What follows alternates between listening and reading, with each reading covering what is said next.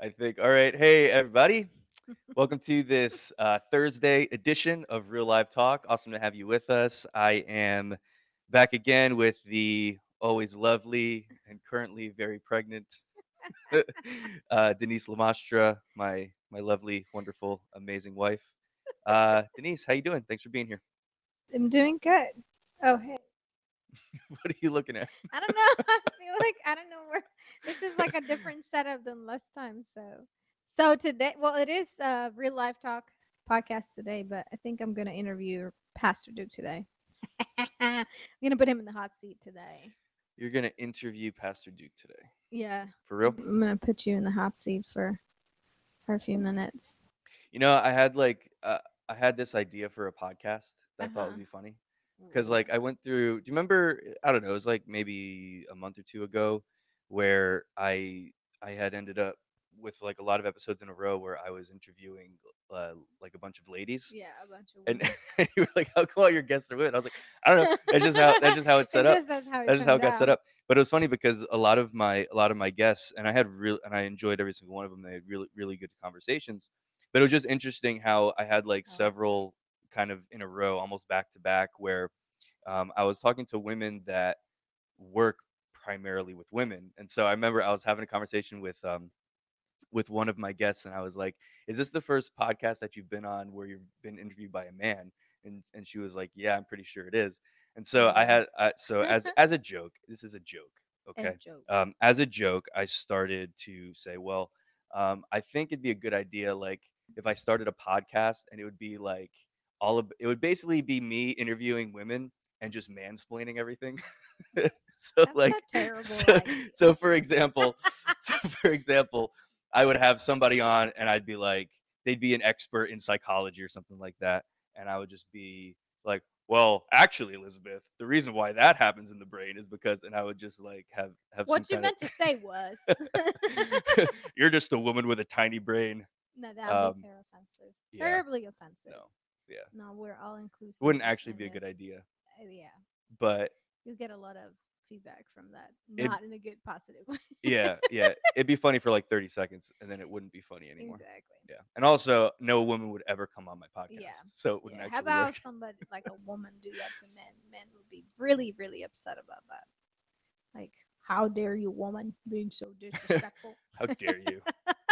Anyway, but no, we are all inclusive. Men and women are equal in this podcast, right? Am I correct? Yes, equal opportunity podcast for sure. But I do think that it's funny though, like now you're saying it, that sometimes it seems like how can I say it? With Like words. Just kidding. of Dun-dun-dun. course. That I think that sometimes is it's like off balance how maybe like certain topics they seem to be more um streamlined towards one or the other. You know what I mean? And I think that sometimes we make that mistake because at the end of the day, I think God made men and women. You know, we are different. There's certain things that are specifically and purposely, like again, say it, purposely different for the assignment and like how God has made us and the purpose for which He has made us. Um, but I think that at the end of the day, if it's something that has to deal with our heart, it's the same. Do you know what I mean? Because Mm-hmm. even though we deal with issues of the heart differently, we still deal with the same issues. And I think sometimes there might be a oversight of that. Um, and I don't know. That's just something that I've noticed. Yeah. Well, Put it's your it's 2 cents on interesting. it. It's interesting when because I've seen it happen a few times. We've done it actually when we've had I think like women's conferences and things like that, where like there'd be a random like man speaking at the Right. women's conference, and it's an interesting thing because you always think, okay, if it's a women's conference, it's going to be all female Mm-hmm. speakers, and like everybody pretty much involved is going to be female. But I have seen it done where there's just been a session or two where, you know, a man has come in just to kind of give his voice on a particular subject or perspective or whatever. And it always seems kind of weird and out of place, but I think that Yeah. it's an interesting dynamic. Right. I think it's And I think a we cool need both dynamic. both perspectives.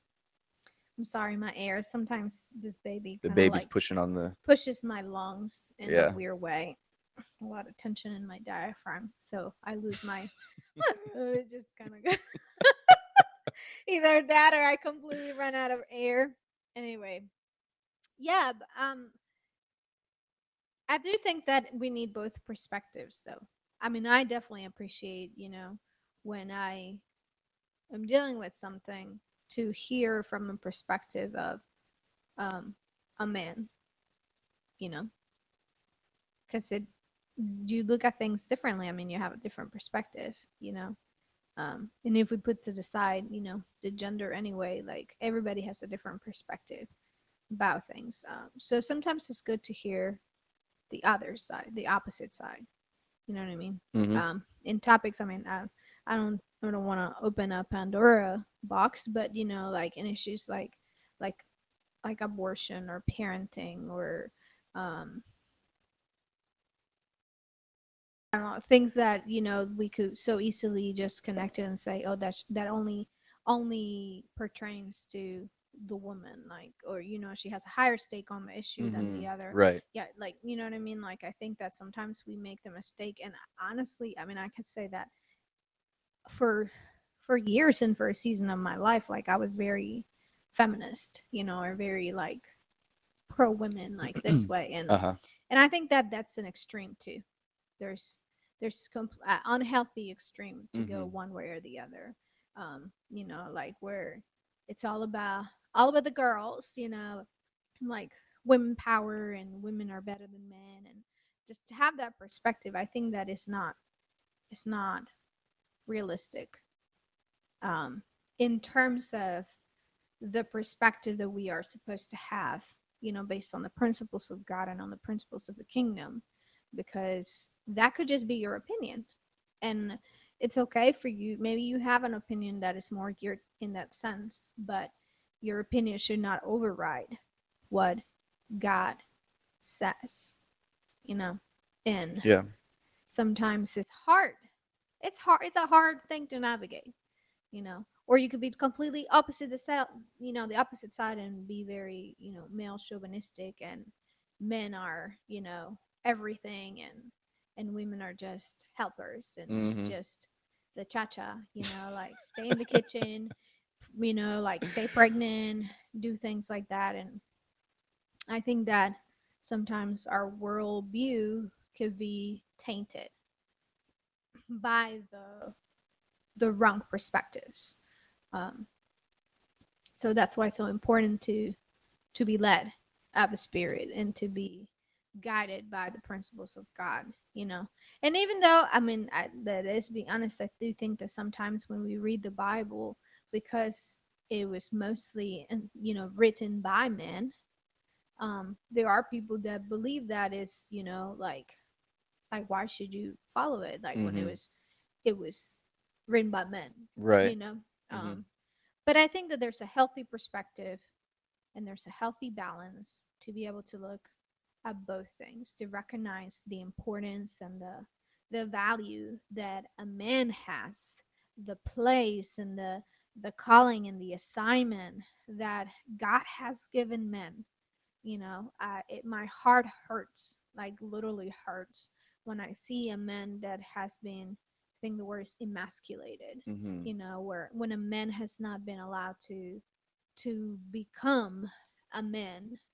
um and I think that the heart of God hurts that way too, Yeah. because there's a power and there's a place and a position that God has given men, where the man is meant to be the head of the family, and be able to speak into his family and influence his family and guide his family, as he walks with the Lord, and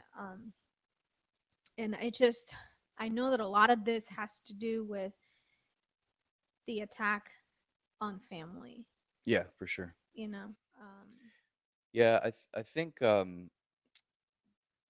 you mentioned how the Bible was written by by a whole bunch of men, well, and it was inspired and by it's God, but true. it was Is written yeah, by for men. sure. Of Most course, of them were inspired writers by by men. God for sure. But definitely there were cultural things back then where men and women didn't do the same things. Right. There were cultural differences, and of course we've lived, even in our society here up until relatively recently Mm-hmm. in terms of history, Right. with very, major different major differences in terms of what was stipulated for men versus women and what women were allowed to do and all that kind of stuff.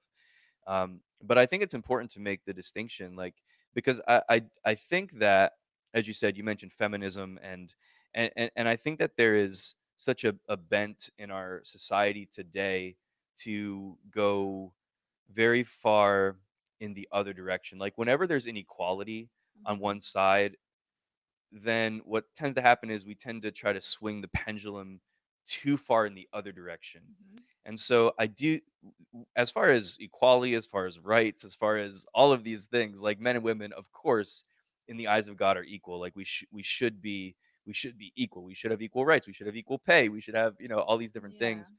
But there is such, I think, an agenda to try to make it so that men and women are exactly the same, that there's no differences, that there's no difference in Mm-hmm. what, you know, the way that the man's mind is made up, differentiating from the woman's mind, like, Right. and that's just not true. Like God Yeah. made us differently, and He made us Yeah. differently for a reason. He made us differently Yeah. because He loves diversity. He wants different kinds of people. He wants us to be able to complement each other. He wants us to, there's interaction that takes place. We're not supposed to be the same in every area as far as human rights go, as far as equality goes, as far as level of importance goes. All of that is absolutely, like, completely equal playing field. Yeah.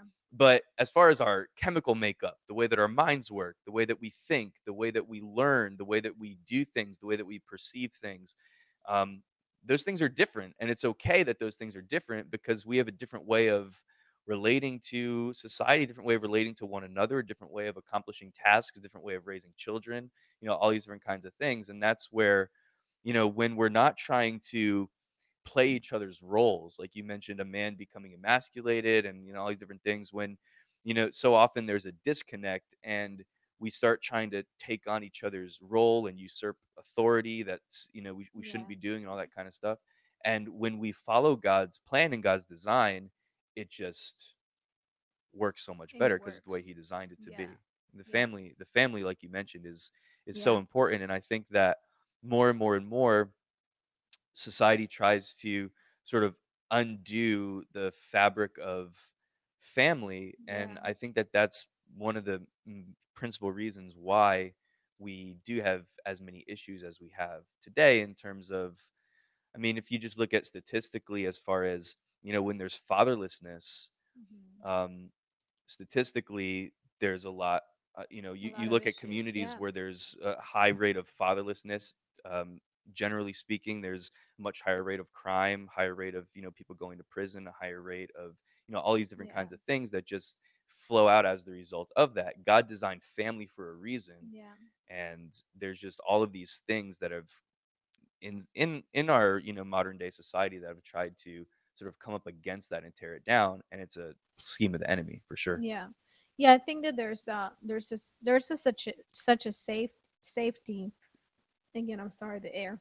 Um, and there's balance that God has intended to create such a perfect support and a system of support within the family, so that as children come into the picture, children can be nurtured and can be raised and can be brought to that place of maturity where they become their own adult. Hmm. And I think if we trace it back, through years and years, I mean, I would even say like centuries, like there's always been this quiet, to some extent, attack an agenda to destroy the purpose, the godly purpose, the original intent that God had for men and women.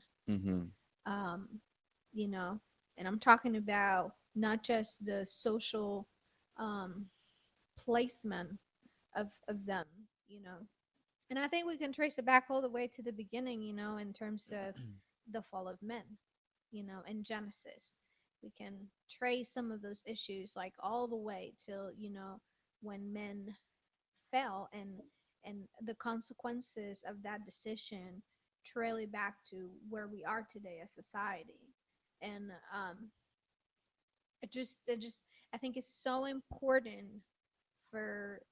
for us believers, but also for people in general. And I think sometimes people who have not been who don't believe in God, and um whose authority is not the word of God and the principles of God, it's so easy for them to accept, just to kind of like, I'm just going to roll with what's happening. I'm just going to roll with what's been, you know, what I'm being told, and I'm just going to make my choice based on this information.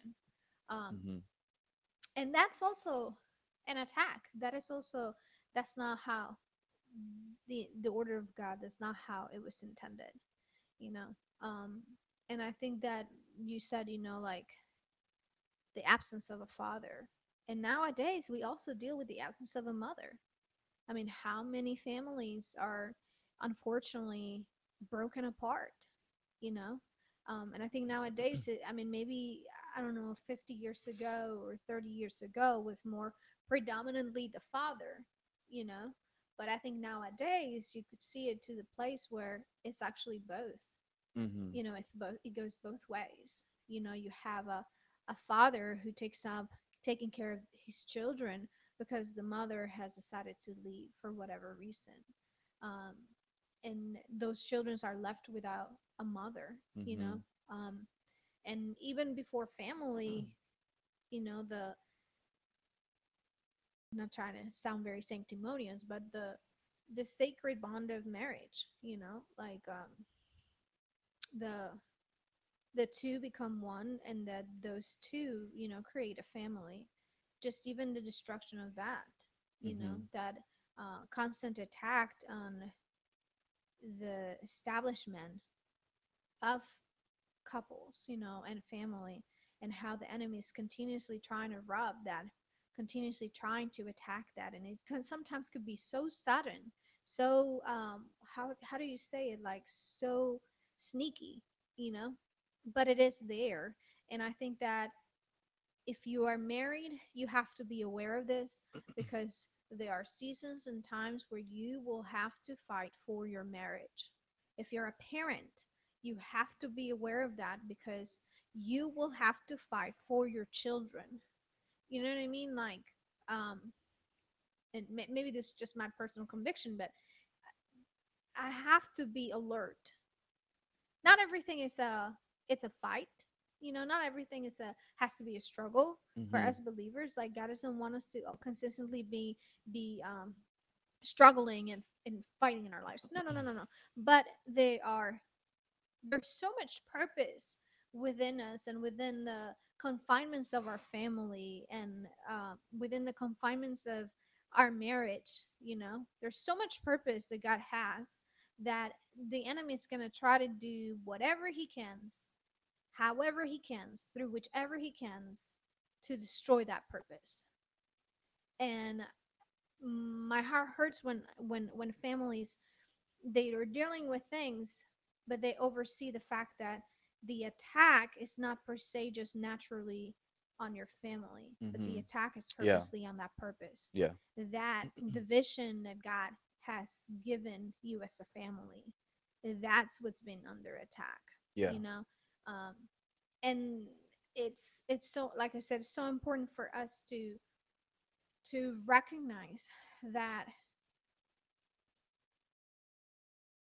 to live that purpose out, we have to be watchful. You know, we have to be steadfast in the Lord. We have to um, keep in mind all different things. And there are seasons where we have to fight in for that purpose. You know, where you know what, there's distance. Why is there's distance happening? If I'm starting to feel like my heart is being turned away from you, I have to begin to ask myself, what is that? What is that Mm-hmm. that is trying to come Yeah. in to cause my love for you to be turned away? And what do I have to do, instead of just immediately assume like, oh, this is the superficial reason he's not doing this, she's not doing that, we haven't done this, we're starting to fight a lot. Like, sometimes we are so quick to find the reason why, that we actually miss the real reason, Mm. that we miss the the root of it. Yeah. If my children's heart is being turned away from me, if I'm arguing more with my kids, if I'm yelling a lot more, like, I gotta stop and say, wait, hold on, what is going Mm-hmm. on? Yeah. Yeah, so often I think that there's things going on inside of our heart that we don't pay attention to, that we gloss over, that we just kind of ignore. And then what always happens is, out of the abundance of the heart, the mouth speaks, out of the Right. heart flow the issues of life. So if we don't deal with what's going on the inside of us, if we don't deal with those issues that are going on within us, then we begin to, something begins to manifest Hmm. out of that, whether it's an attitude or just becoming overreactionary to things, or Yeah. like you said, maybe you find yourself yelling a lot or just getting frustrated, getting angry, getting, whatever it might be. Even if, we're talking about you're feeling lonely, you're feeling just disconnected, or whatever, you can trace it back to something that's going on the On the inside of you, something inside. that's going on within your heart. And Hmm. I think that, yeah, like you said, because we tend to ignore things, then what happens is we tend to, if anything, we focus on the fruit of, what's actually happening right now in the moment, what's coming out of my mouth, and we sort of ignore the underlying root cause of why that thing is happening in the first place. Why is that thing taking place? Where is Hmm. that? Is there some level of brokenness? Is there some level of hurt or pain or brokenness or disconnection or whatever it might be on the inside of you that might be, maybe we need to deal with it? Because if not, I feel like sometimes we're like, that game Whack-A-Mole, where like the Hmm. thing pops out and you're like hitting it, and then you're just like trying to keep up with the thing, but it's just popping up in different places. I feel like we do that a lot of times in our life, and it might be a sin issue, it might be an addiction, it might be sort of a just a bad habit, or just whatever it might be. But these things that they manifest in our lives, and then we're just constantly like, kind of like playing the Trying to deal maintenance with game, them. you know Oh what I yeah. mean? Yeah, where there's, just kind of trimming the hedges, where Yeah. there's an underlying root that if we can figure out, okay, where's this actually coming from, then we can, begin to allow the Holy Spirit to really bring healing into our life, healing into our heart, on a heart level, on a root level, so that the fruit of that, you deal with the root, the fruit is automatically going to be Yeah. taken care Yeah, of, I think sometimes, and I would use this phrase, and I think it's fitted. Sometimes we try to fight as many battles as we can, but we forget that we actually should be fighting a war. Mhm. Yeah. Sometimes when you're fighting the war, when you're fighting the long term, there might be some battles that you feel like you're losing, and and sometimes it's okay, because at the end of the day, you know that if if that happens, you're actually fighting the long game. You're not just not right now, temporarily right now.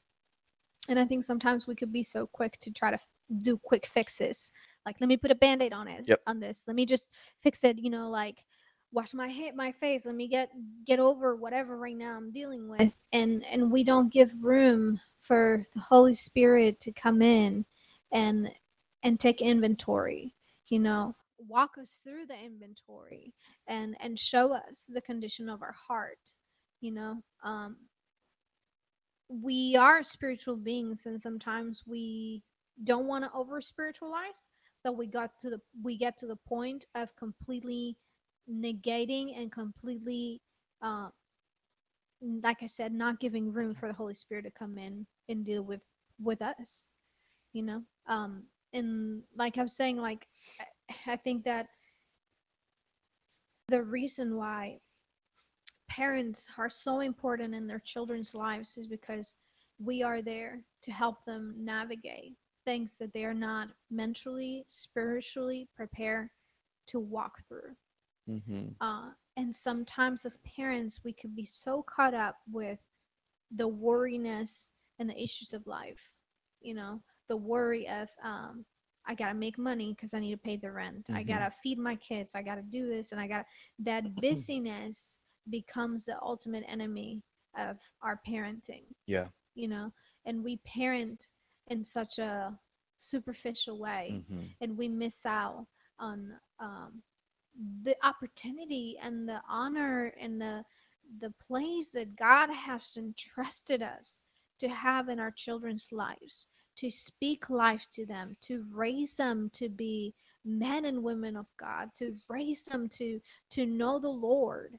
Um, you know, and I know sometimes maybe you didn't grow up with that, so it's hard for you to know how to, because you didn't grow up with that. Yet the Lord in all his grace, it's always accessible. Mhm. And if we just stop and ask and realize, like, I'm not qualified on this area. so how do I become qualified? Like, Mhm. you know what I mean? Like, Yeah. and it, not that you're not qualified because it's not within you, because I believe that when um God knows, like, I could say, like, in my personal life, like, I was never the, and my friends can, my friends from, back in the years can attest this, I was never like interested in babysitting children. Like, Mhm.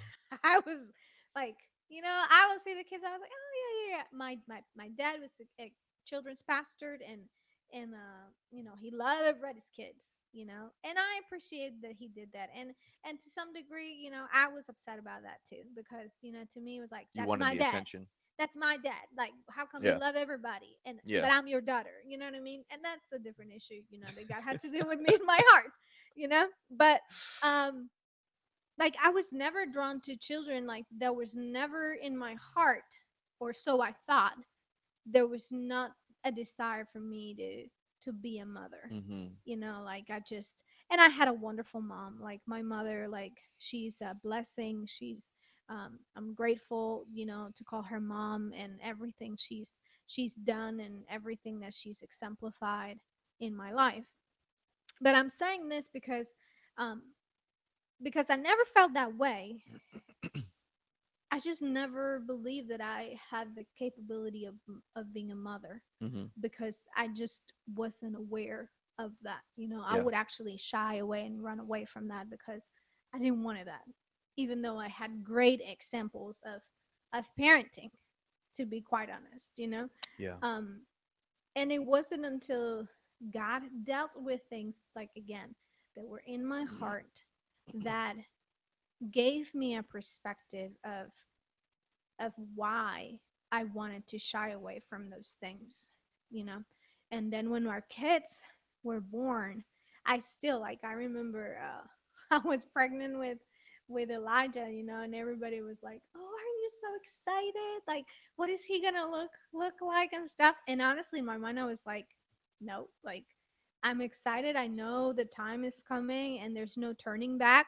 Like, there are deadlines in your life, or a certain timeline in your life, where there's no more turning back. There's no Mhm. delay. You can't take it back.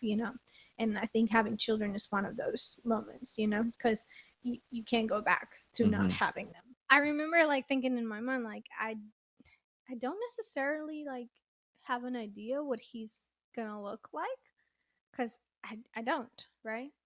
But at the same time, I in my heart I was kind of like, huh, am I do I have everything it takes to be a parent, Mhm. to care for this precious little life, like, not just to, you know, take care of their natural needs in terms of, bathing them and feeding them and all that, but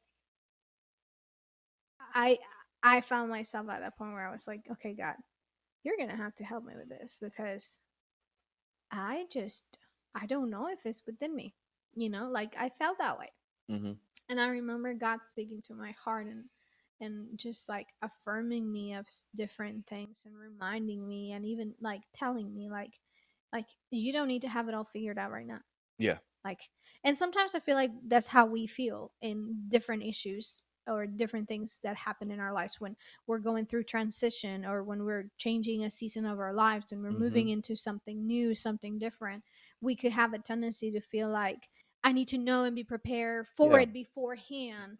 And if I'm not, like, anxiety starts to cave in or try to come in, and frustration tries to come in. And and I think that's why the scripture is so fitted to say, like, um I can't think of it in English, like, but like the scripture says, "Bástate en mi gracia," like, Mhm. like, what is it in English? Um, It's like rest in my grace. yeah. I'll have to find it, but um, and just being reminded that even if I feel like things are out of control, Mhm. they're not out of control for God. Well, if there's anything that in life that can humble you, it's probably being a parent because like none of us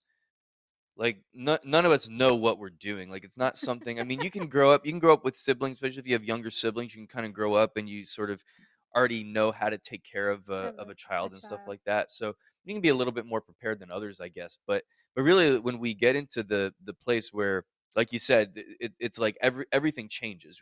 One day you were a parent, or one day you were not a parent, and the next day you're a parent, Hmm. and now you're responsible for this little person's life, and you're also responsible, like the responsibility for your life. I remember my sense of responsibility of like my own personal life really changed dramatically when I got married, and then really changed dramatically when we had Elijah. Hmm.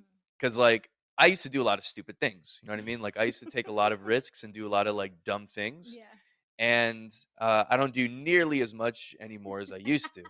And Yeah. so I even know. even when even if I'm doing like an extreme sport or something like Yeah. that, I'm not doing it to the extent that I used Yeah. to, because I'm very conscious of like there's people that need me now. You know what I mean? Like Yeah. there's people in my life that would be really upset if I were to not be here. Yeah. Or, there is a lot of things that I wouldn't be able to that I'd miss out on if I, injured myself Yeah. irreparably, or, whatever the case may be. And so my sort of stewardship of even myself, your stewardship, of course, of your finances, your stewardship of your time, all of it changes dramatically when you become a parent.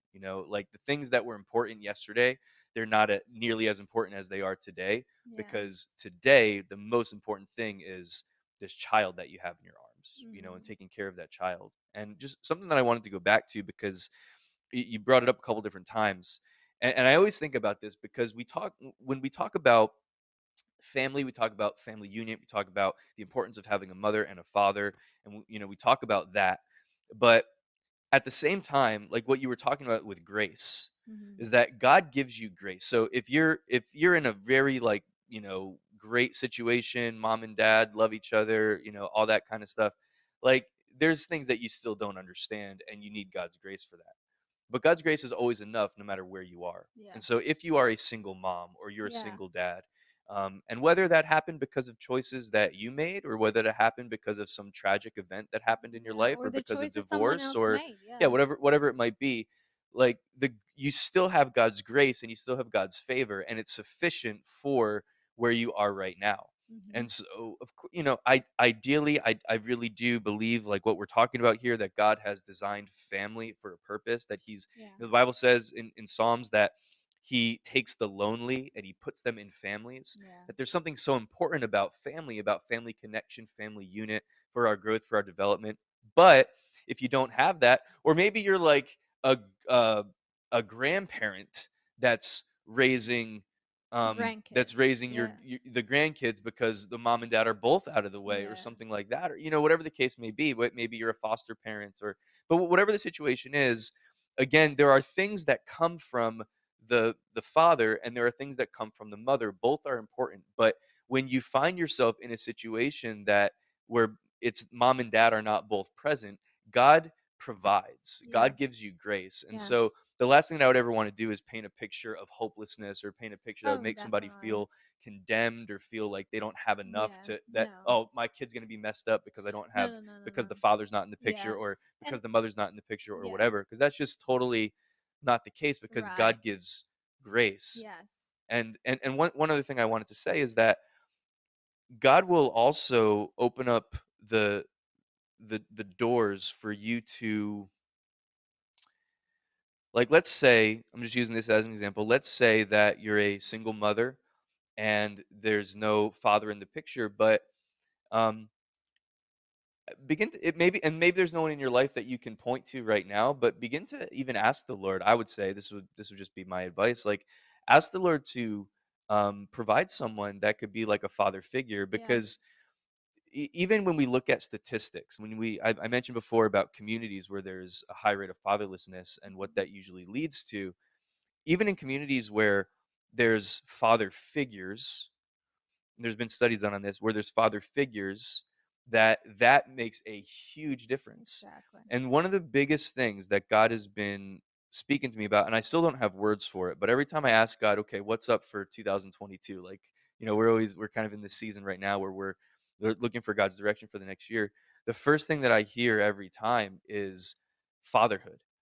And I still don't have the right words for it, but I really just believe that God is so intent on raising up spiritual fathers and mothers, to father and mother his Mhm. people, Yep. and it's so important for us to get connected with his heart, with the father heart of God, so that we can understand what fatherhood and what motherhood really looks like from a biblical perspective, from the perspective of our heavenly father who loves us so perfectly and who only wants good things for us, Yeah. right? And so getting connected with his heart so that we can father and mother the generation that we have in front of us right now, because Yeah. it's so needed. Yeah. Yeah, and I think and I love hearing stories, and I'm always praying for this when I hear of a family that for some reason becomes disintegrated, in terms of the parents are separating, and it's a difficult situation.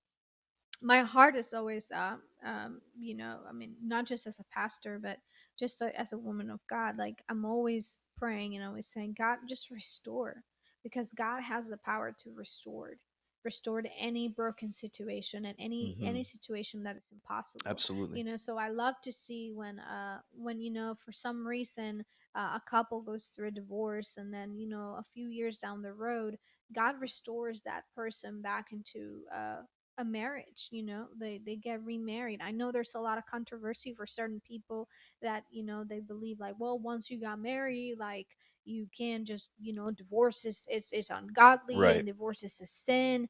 And I think that when we do that, we're taking the place of God, and we're judging the situation instead of um remembering God's grace, and remembering that God is the one that has the first and the last word. God did not intend it for that marriage to fall apart. In no way whatsoever we can say that. And to say that will be incorrect, I believe. But yet, in his perfect grace and in his perfect wisdom, when something like that happens, he always has a redemption plan. He always Yeah. has he's going to show his redemption, his character as a redeemer, and redeem the situation. And I love to see when new families they're come together, because ultimately sometimes we're the ones that are in the way, you know Hmm. um sometimes families need to go through period of separation, like a couple. I'm not talking about divorce per se, but just like even that season of maybe separating, so that each individual can work on things of their own, so that they can actually come together and come back together. Because a lot of times um we search for companionship.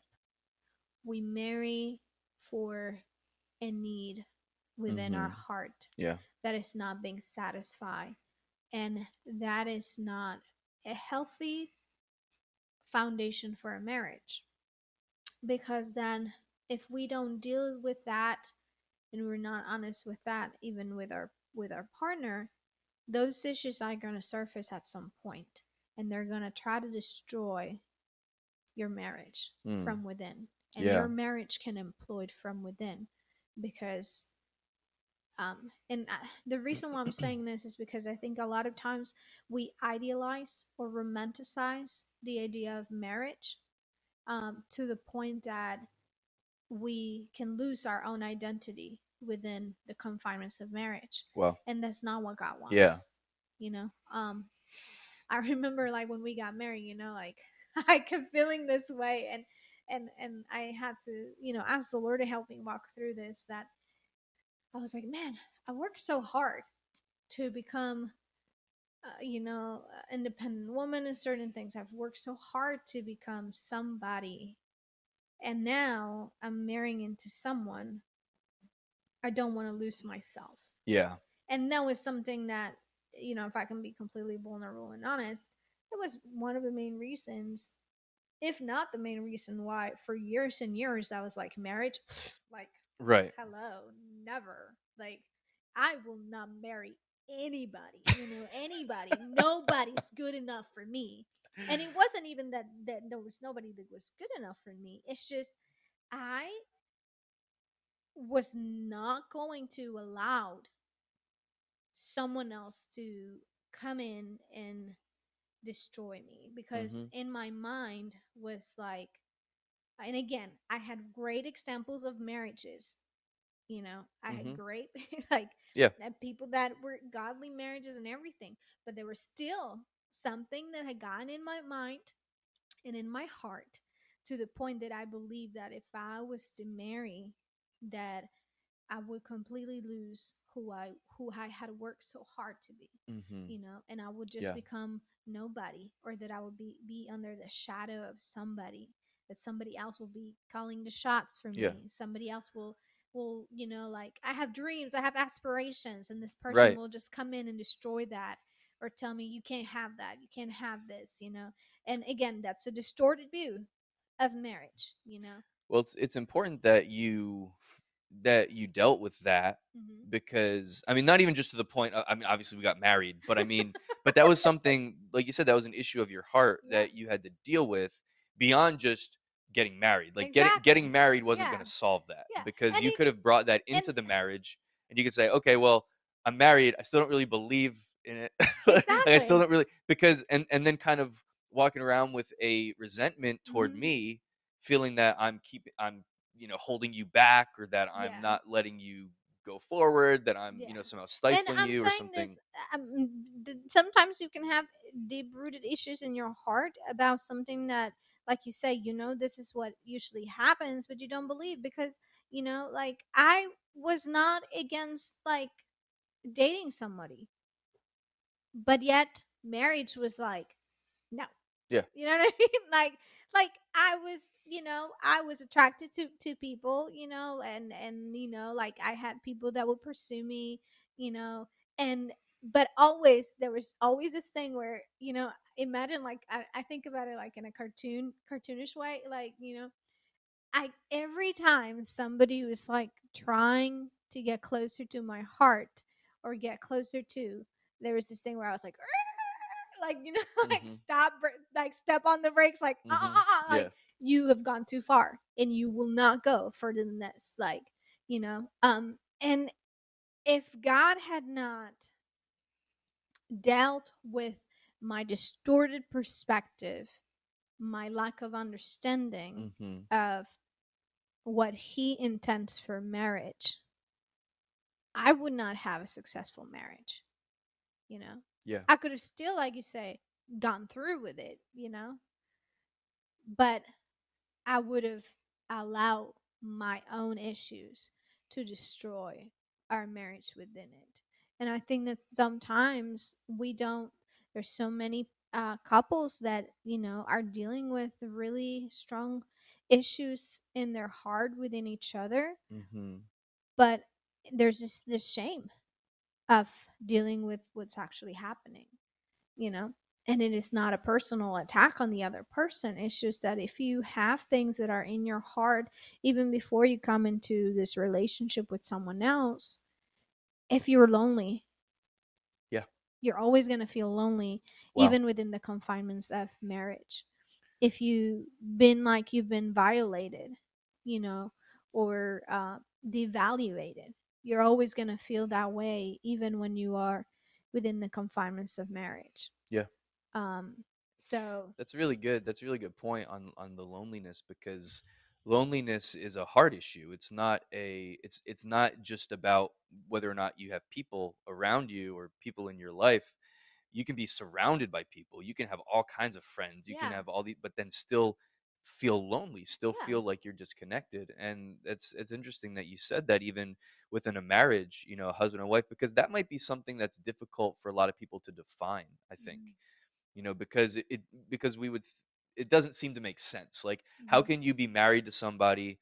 And I mean, you can be married and very, very disconnected and have a terrible relationship, but you could also be married and have a close relationship but still feel lonely. And Exactly. in that situation, I feel like that would be difficult for somebody to clearly define, Mhm. and they might not really know how to pinpoint it, or put their finger on what is that.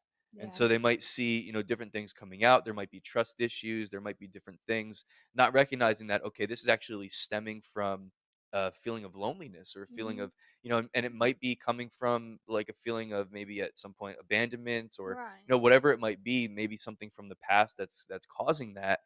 The Holy Spirit will, as you said, walk you through that process of sort of pinpointing, like, what is this, Lord? Like, where is this coming from? What's causing this, so that you can deal with it. We were talking about that last night, right? Like, that sort of willingness to allow the Holy Spirit to highlight things in your life, so that you can deal with those issues that are often painful in your heart, that Mhm. they're messy and you don't want to deal with them. You just want to kind of leave them right there, but they are holding you back. Mhm. And what God wants for you is freedom. It's for freedom that Christ has set us free. Exactly. He did what he did on the cross, setting us free, giving us liberty, bringing us to into his salvation, where there's fullness, there's abundance of joy and peace and everything that he has for us.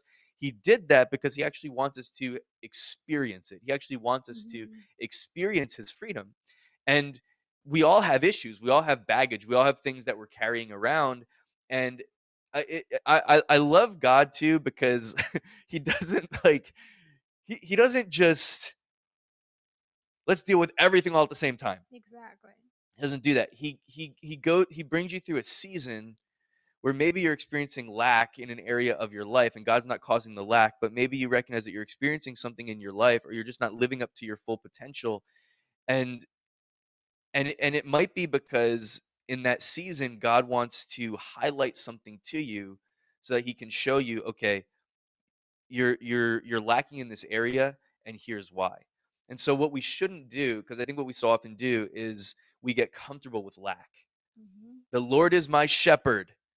Everybody in the world knows this verse. The Lord is my shepherd, I shall not want. That word want means lack. Right. The Lord is my shepherd, because he's my shepherd, because he leads me and guides me perfectly, because he's the one, like, he's the one I look to. Right. I'm not here trying to fend for myself. So because Exactly. he's got all of this under his authority, I will not lack anything. And Mhm. so I shouldn't become comfortable with the issues of lack in my life. I shouldn't become comfortable when I'm not living up to my Exactly. potential. I shouldn't become comfortable with that. No. And it's so easy to get comfortable, because we get comfortable with our experiences. So I'm experiencing this. This isn't working out. This isn't coming through. Whatever. And so, okay, well, I guess that's just the way things are. That's the status quo. Yeah. And God's like, no, no, no, no, no, Exactly. no. I want to put my finger on that, even though it's going to be temporarily painful. It's Mhm. going to lift so much weight and Exactly. pressure off of you, so that Yeah. you can be free to really walk in this freedom that I died to secure for you. Yeah. It's so important to him that we walk in that freedom. But he's so good to not like bombard us with stuff, Yeah. so that it's just like all this, and we can't figure it out. But throughout the course of our life, and throughout our walk with him, he'll just kind of be like peeling back layers, and Right. removing things that we might not even see or be aware of. But he's just so good, the way Yeah. that he leads us, and he knows what we need. Yeah. Yeah, and it's and even in this whole issue of like fatherless or motherless, I can also think that sometimes we overlook the fact that we don't know how to be sons and daughters. We don't. We Yeah. just don't know how to, because um this society wants our kids to grow up so quickly in a way where there's this demand for you to mature, Mm-hmm. learn, deal with it. Like, don't cry about this, don't cry about that. Like, like, um, I remember my dad will love to tell me, like, when I would get upset about something, he will say, grow up. Mm-hmm. And I know he didn't mean like grow up because you're acting like a child. In his mind, he was just trying to tell me stop crying because it's not that big of a deal. But it was a big deal for me, Mm-hmm. you know? And those words that were not intended to cause harm were used to harm me in a certain way. And so I became very quick to want to, or to think, okay, I got to be a self-sufficient, self-independent. I got to take care of this. I can't, like, don't feel this, don't feel that, don't do this, don't do that, like, you know. And I had to learn to. I remember when I went to Bible school, that God brought light to that area of my life where I recognized, like, for so many years, I took away the ability and the place that my parents were given to parent me. Mm. You know, I I would let them in to a certain extent, but I wouldn't. I was not responding as a daughter. I was so quick to just quickly be like, okay, I don't need this. I don't need that from you. I don't need that. No. And I remember seasons where, like, my mom will I put my mom through the ringer about a few things, to be quite honest, because I wanted to prove that I didn't need mom and dad. Wow. I didn't I wanted to prove, no, you don't need to do this for me. I got this. And in a lot of, for me, in my perspective, in my filter, it was like, you should be proud that your daughter can take care of things. You should be Right. proud that I don't need you. I'm 13 years old and I don't need you. I'm 11 years old and I don't need you. I can do things on my own. Mm-hmm. Yet, that's not the original intent of the father. We don't know, if I don't give room for the father to care for me as a father, I will never know the father. Yeah. But if as a son or as a daughter, I think that my job is just to know it all and not need the father, I have a very distorted perspective of what sonship is. Hmm. And I Yeah. remember when I was in Bible school, and I was far away from home. I had left home, everything. I packed my life in 3 suitcases, and I moved to New York. And I was homesick, very homesick, and that was so weird to me. I was mad about being homesick. Honestly, I was outraged because in my mind I was like, I've worked so hard Uh-huh. to be independent. Why the heck do I miss home so bad? This is what I wanted to do. This is what Wow. I was supposed to do. Leave home, make my parents proud. Why do I need the safety of home? Mm-hmm. You know? Yeah. I was outraged about it. I was mad, you know? And I would hear my mom would call me, and I would hear my mom's voice, and I would, like, sob. Mm-hmm. And it was strange, like, because my heart turned on the sun. I was just a little girl, and all I wanted was just the safety and the confinement of Yeah. my parents' embrace, Yeah. Wow. you know and That's just, hold on, because that's just really cool. That's just really cool too. How it's just cool because, like, obviously God brought you to when you came to the States is because you came to Bible college. God brought you to New York to study for a reason. God had been speaking to yeah, you about that since you were a right, little girl, since you yeah, were like 5. He was giving you dreams about being there. You knew that it was part of your purpose. You knew that you were right, supposed to do that. And so, and of course today you're in ministry and all this on all this stuff. So God brought you there for that reason. But it's just so funny to me how God has this like big sort of picture of our life and where we're going, and he tells us about that. He declares our end from the beginning, right, Isaiah says. and he shows us that, but it's like all the little things that it's going to take to get us there. He doesn't show us those things from the beginning, because Right. if we saw all those things from the beginning, we probably would never get up and do anything, Right. because we would think, oh no, that's way too costly. Like that's going Mhm. to cost me way too much. Yeah. The plan of God for your life is going to cost you everything. Yep. It really is. Yep. But the thing is, but he's so faithful, Yep. and he leads us through it, and his grace is always enough. And so what this really comes down to is learning how to rest in him, learning how to trust him. And it's on paper it's the simplest thing in the world, just trust God. But like personally speaking, for me, like nothing has been more difficult for me to learn in my life. And I'm not even close. Like I'm Mhm. still learning on a Yeah. daily basis how to trust God with my life, Right. you know? My But it's choices, but it's everything. literally it's literally everything. Yep. We trust him and we obey. Yeah. We don't obey him without trust. We can Yeah. obey in certain things out of, we can obey out of fear. We can Mhm. comply, out of fear or whatever. But it's really when we trust him that we we really step into a new level of obedience, because okay, God is saying this, it doesn't make sense to me, but I don't need to try to like overanalyze this and figure it all out on my own, because if God is showing me this, if his word says this, if he spoke this to me, then I know that I can take it to the bank. I know that I can trust him with this. So I'm gonna Yeah. do it. I'm just gonna obey. I'm gonna respond. But it's just funny how God brings But you to he a place he for an cares overall for. reason, but then at the same time knowing like you probably needed to get outside Yeah. of your home situation, get far away from home, and to be in that place where you had this opportunity to become homesick, so that God could start showing you something in your heart that was Exactly. lacking, so he could start Yep. showing you an area of your heart that he wanted to work on, that he wanted to heal. So it's funny because God, he has like this motive, and he shows it to us, and I've called you to be a pastor, I've called you to be a minute, or I've called you to be in business, or I've called you to whatever. And so he sort of lays out the plan.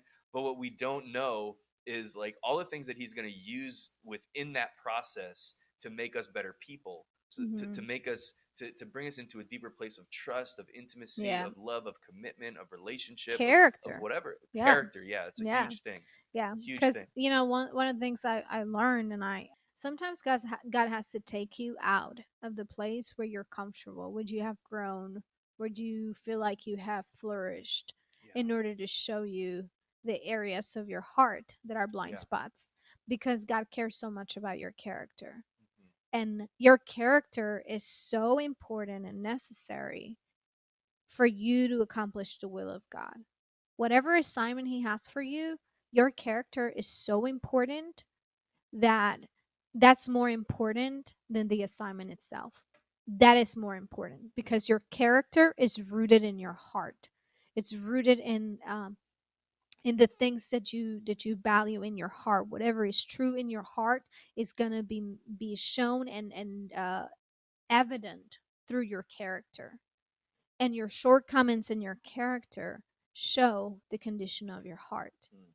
Yeah. So, I mean, Proverbs says, out of the heart show flow the issues of life, and those issues of life are reflected in our character. You know, Mm-hmm. and we have dreams, we have ideals, we have desires of things to do. Like I knew, I wanted to go home. Leave home because I knew I wanted to travel the nations. I wanted to do this and do that, and I was set on doing those things, and I was not afraid of those things. Yet God was more interested in working on things in my heart, Mm-hmm. in Yeah. my character, Yeah. that could possibly jeopardize me doing those things Mm-hmm. you know so yeah, like I said, I was so homesick, and God began to speak to me about how I had you know developed this orphan spirit, Yeah. even though I was a daughter, even Yeah. though I had a home. I had allowed things to come in and turn me into an orphan. Wow. you know um and and I'm when it comes to family, I do like to clarify that, you brought the scripture that says God puts the needy in families. Sometimes the family that God places you in might not be your natural family, meaning that He provides a Hmm. family for you. Yeah. I can tell you, I've experienced that in my own life. My parents came from a very difficult background in their own families, where they had to cut ties with family for the sake of their own marriage. I didn't meet my grandmother until I was 22. Never had a relationship with my grandmother, never heard from her. I, I don't even know if she knew that I existed. Hmm. It was just a foreign concept. I would see kids in school like their grandmother will come, their grandmother was Yeah. there. I knew I had a grandmother, but I didn't have a Yeah. relationship with my grandmother. Yet God surrounded me with family. God surrounded me with people that were connected to my parents, that uh that supplied that. You know what I mean? Like I had people that were very close friends of my parents, that they were like uncles to me. Their children are like siblings to me, Hmm. like are cousins to me. So I'm saying this because I think that it's important that we recognize too, when God is providing that family for us, when we feel like we don't have a family, because that's what He does. He knows that we need the confinements of family, because we are to grow and to be nurtured in within that family. Yeah. Maybe you didn't know family until you started attending the church you go to now, or until you got married, you know and we should celebrate that, how God brings us into families, even when it might not be blood related family. Right. And that's a story of redemption. Hmm. That is God showing His character as a redeemer to us. And I feel like that's important to highlight, because sometimes we can get very technical with the terms of like, oh, just family, like your immediate family. No, sometimes your extended family becomes your immediate family. If you are adopted, God provided parents for you. God knew that you needed to be placed in a family, and He provided a mom and a dad for you. Somebody that will step in. We have talked as parents, as we've talked about adoption. Hmm. And my heart always rejoices when I hear stories about adoption, Oh yeah. because I think there's so many children out there, not just babies, infant. I'm talking about like 5, 6, 7 years old, teenagers, Hmm. and in the foster care, that are in need of a family. And I love when God orchestrates things for families to bring those into a family, Yeah. because that's the heart of God. The heart of God is for you and I to be part of the family, to be part of the body, and not to ever be by ourselves, and to have this orphan spirit within ourselves. Because when we have this orphan spirit, we fend for ourselves, Mm. and we Yeah. forget that we have a father that is there to fend for us. Wow. Yeah, those people are my heroes. The people that adopt, people that become foster parents, and they're my heroes, and it's awesome. And like you said, we can develop these sort of orphan mindsets or orphan tendencies, even if we've come from good families, Yeah. and all of that. We can still develop these wrong mindsets. The mentality of an orphan is pretty much focused on survival. Yeah. And so when we bring that into our relationship with God, we tend to treat God like He's not really our Father that loves us. We treat Him like He's somebody who's distant, and we tend to have a guard up, and we have defensive walls and different Or things we that keep him don't to allow Him to we get we close. keep him at arm's length. You know what I mean? like Hmm. like I'll let you get Yeah. close, but this is as close as you can get. Hmm. No, not further than that. And Yeah. it's he's something that I love about God, and something that I always say this, is that God is never gonna force His love, His care over you. Why Hmm. do I say that? Yes, God is so sovereign and He can do whatever He wants and everything. But if there's one thing, is that God is not going to overwrite sorry, I'm fixing myself because I'm in pain. He's not gonna override the that he has given us free will, right? He's given us free will, and part of that free will is the free will to choose. Mm-hmm. So he's never gonna force himself to us. He's not gonna violate us in that way. And I'm using that word violate because I think that is it gives you that picture Mm-hmm. of understanding when someone tries to force something on you, they want to take control. They want to exert dominance. And the Mm-hmm. love of the Father and the love of God is so perfect that it will never try to exert dominance over you. He will draw you. He draws you in.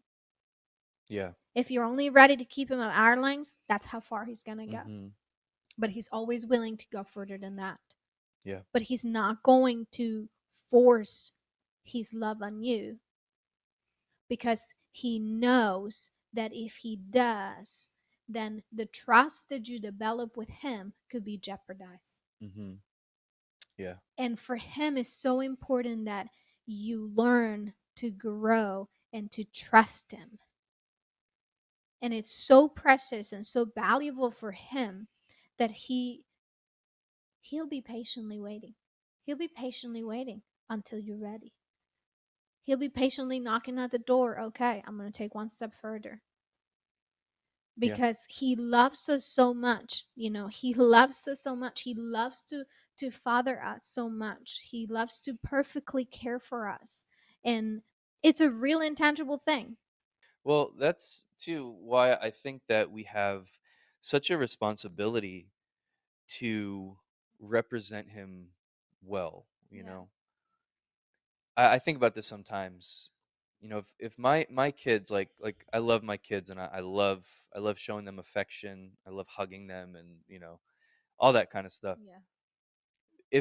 If my kids started to really distance themselves from me and to just have this like wrong idea, like maybe their friends were telling them, he really doesn't love you that much, like he's just, whatever, like he's disappointed in you. Like if people came around, of course this wouldn't happen, but I mean if people came around my kids and just started like putting all this stuff in their head about Mhm. how my love wasn't real and it wasn't really strong enough for them, and I was more interested in their mistakes and stuff like that, you know what I mean? Like what would that do? Like to me as a father, like that would break my heart, because Yeah. all I want is for them to know my love, Yeah. and there's people around them that are giving them this like broken idea of it, this distorted Lives. concept of Yeah. of it.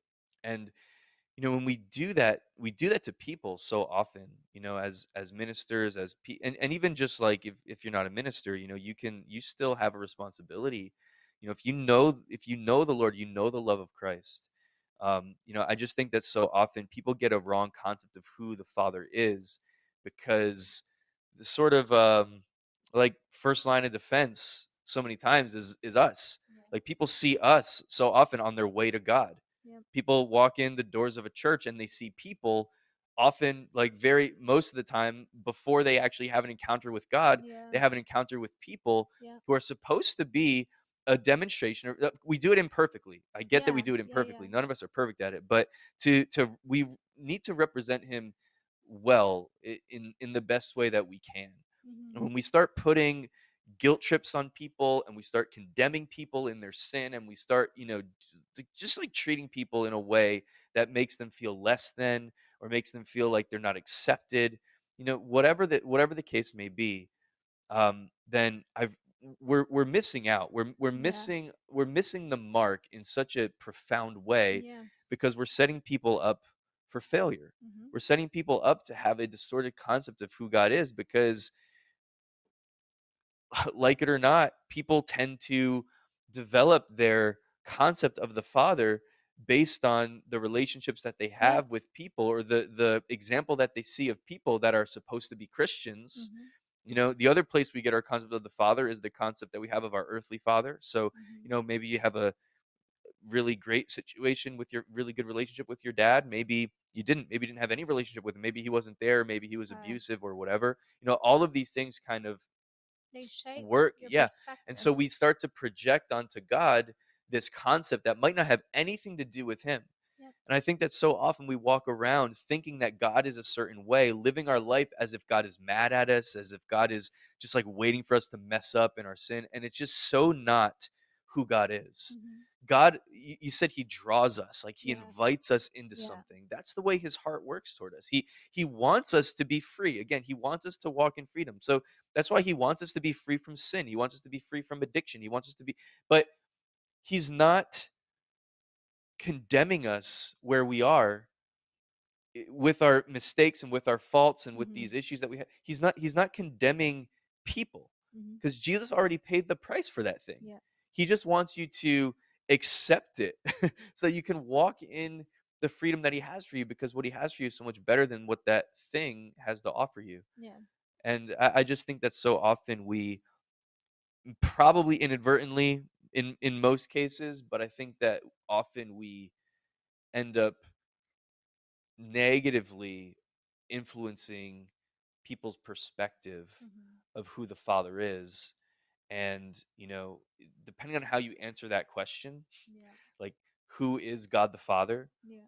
and how does he relate to you? Like, this Mm-hmm. is I think probably the most important question that we can ask ourselves is, what do you think, or what do you feel about the way that your heavenly father thinks and feels about you? Mm-hmm. Because the way that you answer that question is going to determine pretty much everything that you do. I Yeah. mean, pretty much all the decisions Yeah. that you're going to make in your life, they're going to be influenced by your concept of the father, of who he is, whether he's good or not, and what he thinks about you. You Yeah, know? and that's going to filter their perspective. It's not just going to affect the way you relate to God in terms of your relationship with Him.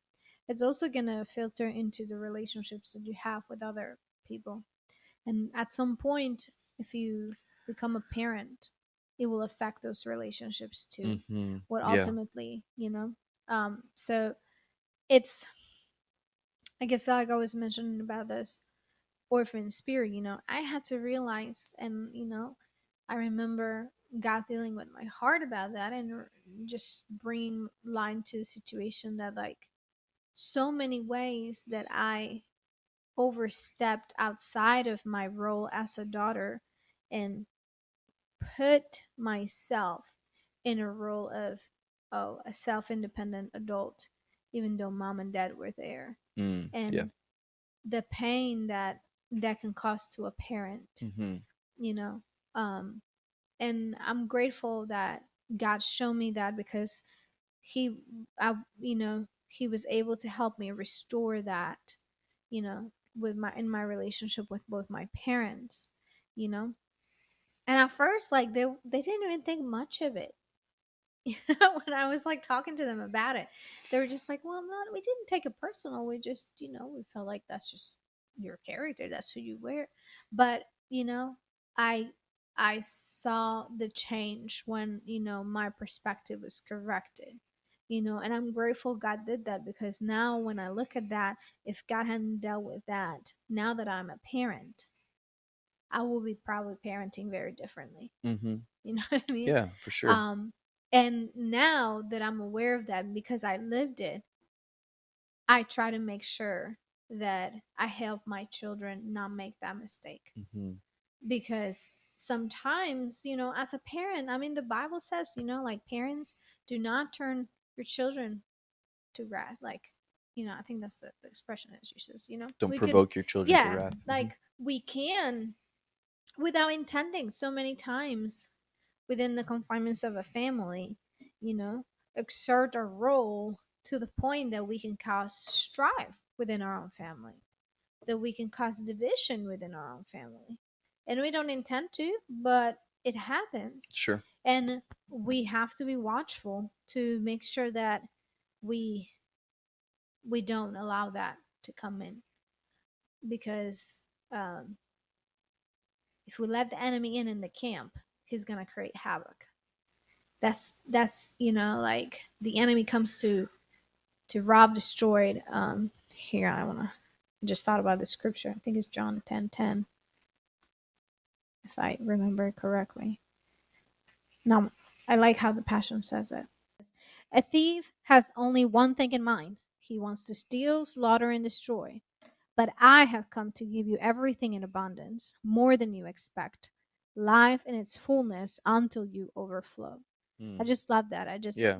like, that's what the enemy wants. He wants to come in, he wants to steal, he wants to destroy, he wants to uh, create havoc Yeah. in such a way that there's no hope, there's no hopeless, you're hopeless, there's nothing left. To the point, let me say it this way, to the point that you will have nothing to live for. Mm-hmm. Nothing to live for. Yeah. Which leads you to wanting to die. It leads you to, suicidal tendencies, suicidal thoughts. And I'm not saying that's the only way that you can Sure. have those, because we know that there could be other causes for it. But that's what he wants. That you get to that point of hopelessness, Mm-hmm. that you got nothing to fight for, you have nothing to live for. Yeah. But God says, like, he's come to give us abundant life. And we're to live that abundant life now, here, today. Yeah. Not when we get to heaven. Because I think sometimes we think that way. We think Yeah. oh, I just gotta endure. I just Mm-hmm. gotta endure this life right now that I have, to deal with the cards that I have been dealt with. But once I get there, it's gonna be glorious. Why do you have to wait until you get there? Like, Yeah. no, I want it now. Well, I like that it says that he came to give you abundance. What did it say, in every area of your life? Yes, How did it say in it? everything. Abundance in everything. Yeah, it says, but I have come to give you everything in abundance, more than Everything. you expect. Everything in abundance, And then it more than says, you life expect. in its fullness Yeah. until you overflow. He wants to give you more. He came to give you more than you can more than you expect. Yep. But here's the thing, though. We've got to have an expectation. Though. Exactly. We've got to have an expectation that's grounded in His Word, in His Mhm. truth, in His promises, in His grace. Because how many of us live like that? Like, how many of us actually think that way? That God wants to give me abundance in every area of my life. Like, so often, again, I think we live with a perspective of lack. We live with sort of an expectation of We're lack. used to, we get accustomed to not having something. Yeah, we So live within. we maneuver it. Mm-hmm. Like, we say we make compromises Yeah, in little things where we're like, you know what, it's okay if I don't have this right now. It's okay. yeah, I'll make it work. I'll make it, and there's an ability to make it work that I think God has granted us, which is great. mm-hmm. But if you are living in that for the long run, then it's not good. Right. Yeah, and so we'll go into a situation already expecting failure or expecting problems or expecting trouble.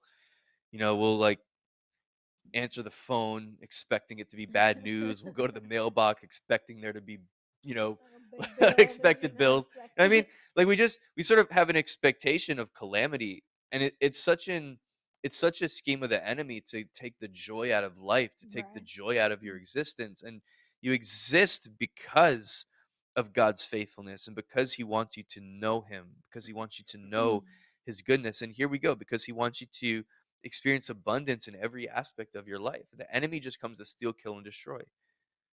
But Jesus did what He did. He came to this earth. He came to a planet of orphan-minded people Mhm. because He wanted to bring us to the Father so that we could experience His goodness. He Yeah. said in John 14, He said, I will not leave you orphans. I Right. will come to you. He wants to break that orphan mentality Mhm. off of you, off of us, so that we can really experience the fullness of what He has for us. And I just think that so often we shoot ourselves in the foot. It's like we walk into situations with our hands tied because we have such a low expectation of what God is going to do. We have such a low expectation of what's going to happen and what's going to work out. And it's just not the way that kingdom mindedness doesn't work like that. Kingdom Mhm. mindedness, like I use this example a lot, but I mean, when Jesus saw a crowd of 5,000 men plus women and children, and they had 5 loaves of bread and 2 fish to Mhm. feed everybody, he said, "Great, Yeah. start passing it out." And they had more than enough left over. Right. It's like You some know, baskets left. Yeah, 12 baskets full of Yeah. leftover bread. Like, come on. He didn't look at the lack of what was in his hands as a lack of provision Yeah. for what they had. And so that's how kingdom mindedness works.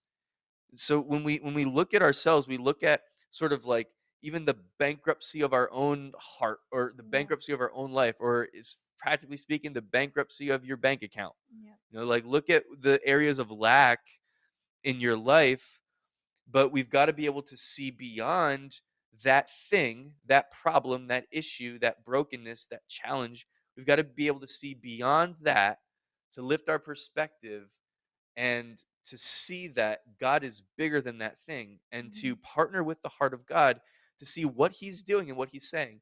Because a word from God is uh, powerful enough to trump whatever area of lack there might be Mhm. in our lives, Yeah.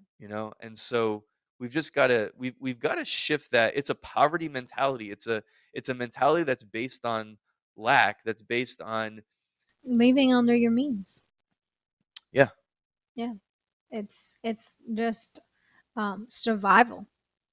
exactly, yeah. It's a mentality of survival. Mhm. Like, I'm just gonna make it to the end of the week till my check comes. I'm just gonna make it till this happens. I'm just gonna make it to this.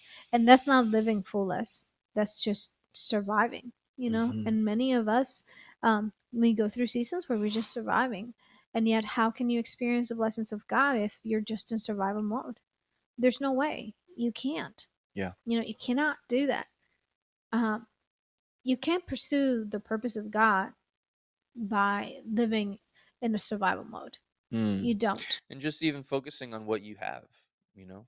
If I only count what I have, like what I actually have or my abilities, if that's all that I count in this process of moving toward what God has for me, then like I'm not relying on him. I'm not relying on his grace. Exactly. I mean, I don't essentially need his grace if I'm just going to rely on what I have and my own strength, because I'll just use that Yeah. and I'll get some results off of that based on my skill level or my competency or whatever, but they're not going to be anywhere near the results that I would get by leaning into him and Mhm. trusting in him and resting in him, putting my confidence and my hope in him, and recognizing that whatever God has called me to do or whatever I might be facing right now, even if it's an impossibility for me, that's like a situation that's perfect for God, Yep. Exactly. because nothing's impossible with him. Yeah. Yeah. I love what Psalm 37:4 says. We've all heard this scripture, and we were talking about this the other day. And I think we focus in the latter part of the scripture than in the beginning, which I think the beginning is way more important than the second part. Um, we all heard us say, delight yourself in the Lord and he will give you the desires of your heart. We focus so much on, oh, he promised to give me the Sure. desires of my heart. Oh, he promised Hmm. to give me the desires of your heart. But we miss the Yes. key part. It says delight Hmm. yourself in the Lord. Yeah. We never question, we never think about, am I delighting in the Lord? What Hmm. what What in does the that even world does mean? it even Yeah. mean? Like, what does it mean that I find joy in Yeah. the Lord? It's good. And I'm going to read it from the Passion Translation because I like how it changes it. The passion. It says, "May God the almost delight and pleasure of your life." It didn't say that for real, What? right? May I'm God pretty sure it didn't the say that. utmost delight and pleasure Mm, of your the life, utmost. I and thought you He said. I will thought you said almost. no, and utmost, That's why I utmost, was like, I thought you were joking with and me. He will So provide for you what you desire the most. But how can God be the almost delight or pleasure of my life if I don't spend time with Him? If I don't know Him? yeah. If I don't trust Him? Hmm. I can't delight myself in Him if I don't have those things. But yet I want Him to give me the desires of my heart. Right. It's incomplete. Yeah. And delight doesn't mean just sing and pray and worship. No, no, no, no, no. That word has to mean way more Yeah. than just that. Like, I he has to be the center of my life. Yeah. He has to be who is leading me. Wow. He has to be the life. His life has to flow through me Mm-hmm. in order to live, in order to find pleasure in his life. You know, um, it's it's a it's a communion. It's a relational. You know, it's a relationship. It's walking with him day by Yeah. day. It's not a religious activity. It's not a religious thing. Like, Yep. I'm not a Christian just because there was no other better religion. No. Like, you know what I mean? Like, some people think Mm-hmm. that way about Christianity. Some people think, like, oh, well, you're just a Christian because that's a religion that fits your belief system. Yeah. Mm-hmm. Excuse me? As far as I'm concerned, there's no other religion. What was it said? All roads lead to what? They say all roads lead to Rome, right? Mm-hmm. There's no other. But if you really study religions, all religions actually lead to God. All their religions would have not exist if it wasn't for the scripture. People have just taken things and pieces out of this and fit them You need their to I think you need to perspective. fix what I get what you mean, but I think you need to fix the way you said it because you Okay, said well, all help me. religions lead to God.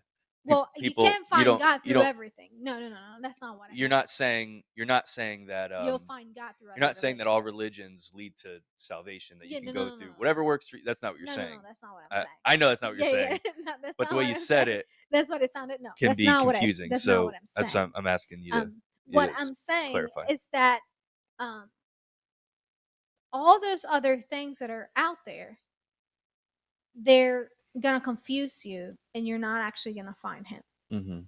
They're just there because someone couldn't make sense of certain things that are in the Word of God because they were dealing with issues in their heart that they couldn't be answered, that they couldn't be dealt with, and because of that, they came with another alternative.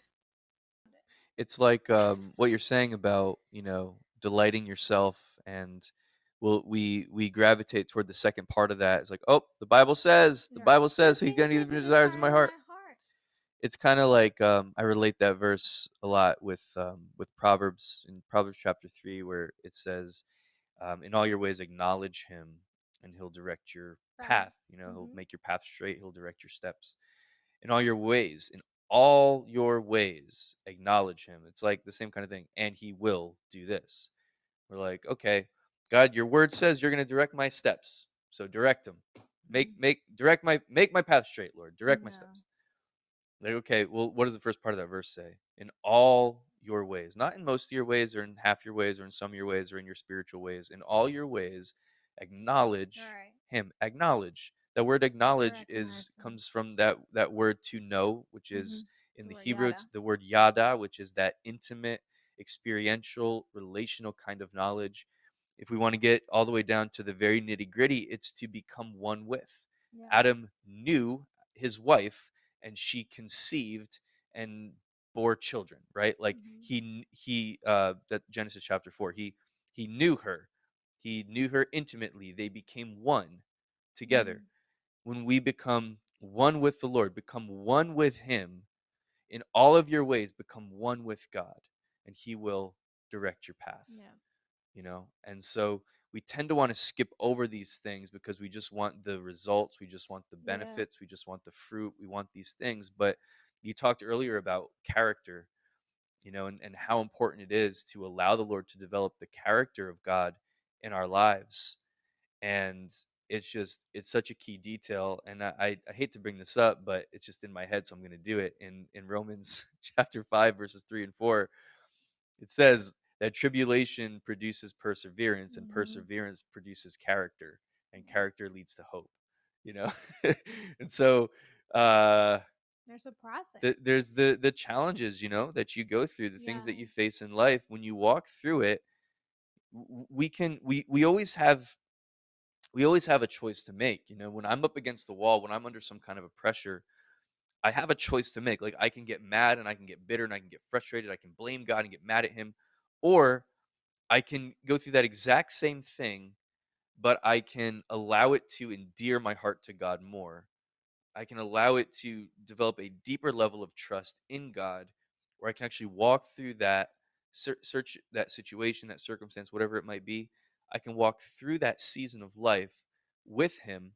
And because I'm leaning on him and I'm acknowledging him with every area of my life, what is he doing? He's producing in me perseverance, patience. He's producing something in me that's leading to a deeper character development, which is going to lead me ultimately to the place where I can stand firm. I can stand firm no matter what happens, no matter what comes my way. Why? Because I've allowed the Holy Spirit to work within me to build that character, to produce that character within me, so that, now it's like when the character of God is produced in my life, we talk a lot about the the gifts of the Spirit, Mm-hmm. and there's the fruits of the Spirit too, or the fruit of the Spirit. Mm-hmm. So when we allow the Lord to build his character within us, what happens? We become more like him, meaning we think more like him, meaning that when we're faced with a 5,000 person crowd and 5 pieces of bread, like, we don't look at that like it's hopeless, let's go home, send these Yeah. people away. We look at that, no, God, what are you saying right now? And I think that that's such a good question that we can ask. When we're in a situation where we're perplexed, we're confused, or maybe we're not confused. We just know that we don't want to be there. Yeah. you know? But Yeah. it's like, okay, God, is what do you want? Like Yeah. like what do you want me to see here? What do you want me to learn here? And Yeah. I don't want to get out of balance with that, because I think that some people can get out of balance to the point of, I don't believe that God is cruel. Yeah. So what I mean by that is God's not putting you in predicaments and like leaving you there until you Yeah. figure out the lesson, No, no, daughter. no. Figure out the lesson, son. Right. No. Get it right. And I'm not letting you out of there until you get it right. No. Like that's That's not not the God. heart of God Mm-mm. at No. all. No. You But use you. in that situation, when you find yourself in one of those difficult, confusing situations, that's just a good practice to, okay, God, is there something you want me to see while I'm here? Even in like small Right. things, even in small things, you miss your flight. And so often we're just, oh man, I'm just so mad. I'm just gonna sit here and just be angry Brew. I'm and gonna loud brew. noises, profanities. But how about, okay, God, like I missed that flight. There was a reason What why do, I what do missed you it. what do you have for me? What do you have for me while I'm here? And maybe Exactly. God says, maybe God just, I just want you to rest. Maybe God says, I want you to have time to finish reading that book you're reading. But maybe there's an encounter with someone He wants you to have, or someone's life that you have an opportunity to speak. It's not always these religious things that we make it, but the point is that we can be so quick, and I think it just stems from that same mentality of lack, that same sort of orphan spirit. It stems from that, where we can be so quick to think that God is not gonna that he's not with us, that he's not at our back, and he's not providing what we need in the given situation that we're in. Yeah. Yeah, I think it's you used the word expectation before, and I think that that's connected in the sense that where is your expectation? You know? And that word expectation, it always makes me think of that psalm that it says, I lift my eyes up to the mountains. Where does my help comes from? Hmm. Like um if you walk with the Lord but you have absolutely no expectation of him showing up for you, what is that then? Right. Yeah. Like, you know what I mean? Like, Yeah. um, I need to have an expectation. And I'm not saying that there's not hard things that we have to do in our lives, but I've come to a place in my life where I actually feel that when something shows up that is unexpected, I have expectation. I have an expectation that my God will supply to my needs. I got an Mm. expectation that my God will show up and show out. I have an expectation that I don't have to walk this alone. I have an expectation that he's fighting the battle for me. Like, you know what I mean? Like, if something comes my way and it seems unexpected for me, why would I think that God will let me or leave me by myself to deal with this? Like you Yeah. said, like, you Yeah. know what I mean? Like if something is not working or I'm dealing with something, why would I just resort to think He left me, and I have to do this on my own. Proverbs says, the fear of the Lord is the beginning of wisdom. Mm-hmm. Yeah. If I don't have, and the fear of the Lord, I'm not talking about like, oh, I'm afraid of what God can do. No. That's not what I'm talking about. The fear of the Lord in the sense of the awe, the just the awareness that I seek Him. Mm-hmm. I look for His wisdom. There's man's wisdom and there's God's wisdom. I want God's wisdom because man's wisdom, I've tried it, I've used it. It always leaves me stranded. It leaves me just a little bit short of where I need to be. Mm-hmm. But God's wisdom is infinite. And the truth is that I think sometimes as believers, we think that just because I'm saved now, just because I walk with the Lord now, my life is going to be peachy and have absolutely no trouble, no nothing, no everything. Then let's listen. If that's what you think, then there will not be any growth in your life. Yeah. Then how can you Yeah. experience God's blessing? Mm-hmm. Then how can you experience God's promotion? Yeah. Then how can you conquer and be a victorious, as the word says, if there's nothing for you to conquer? Mm-hmm.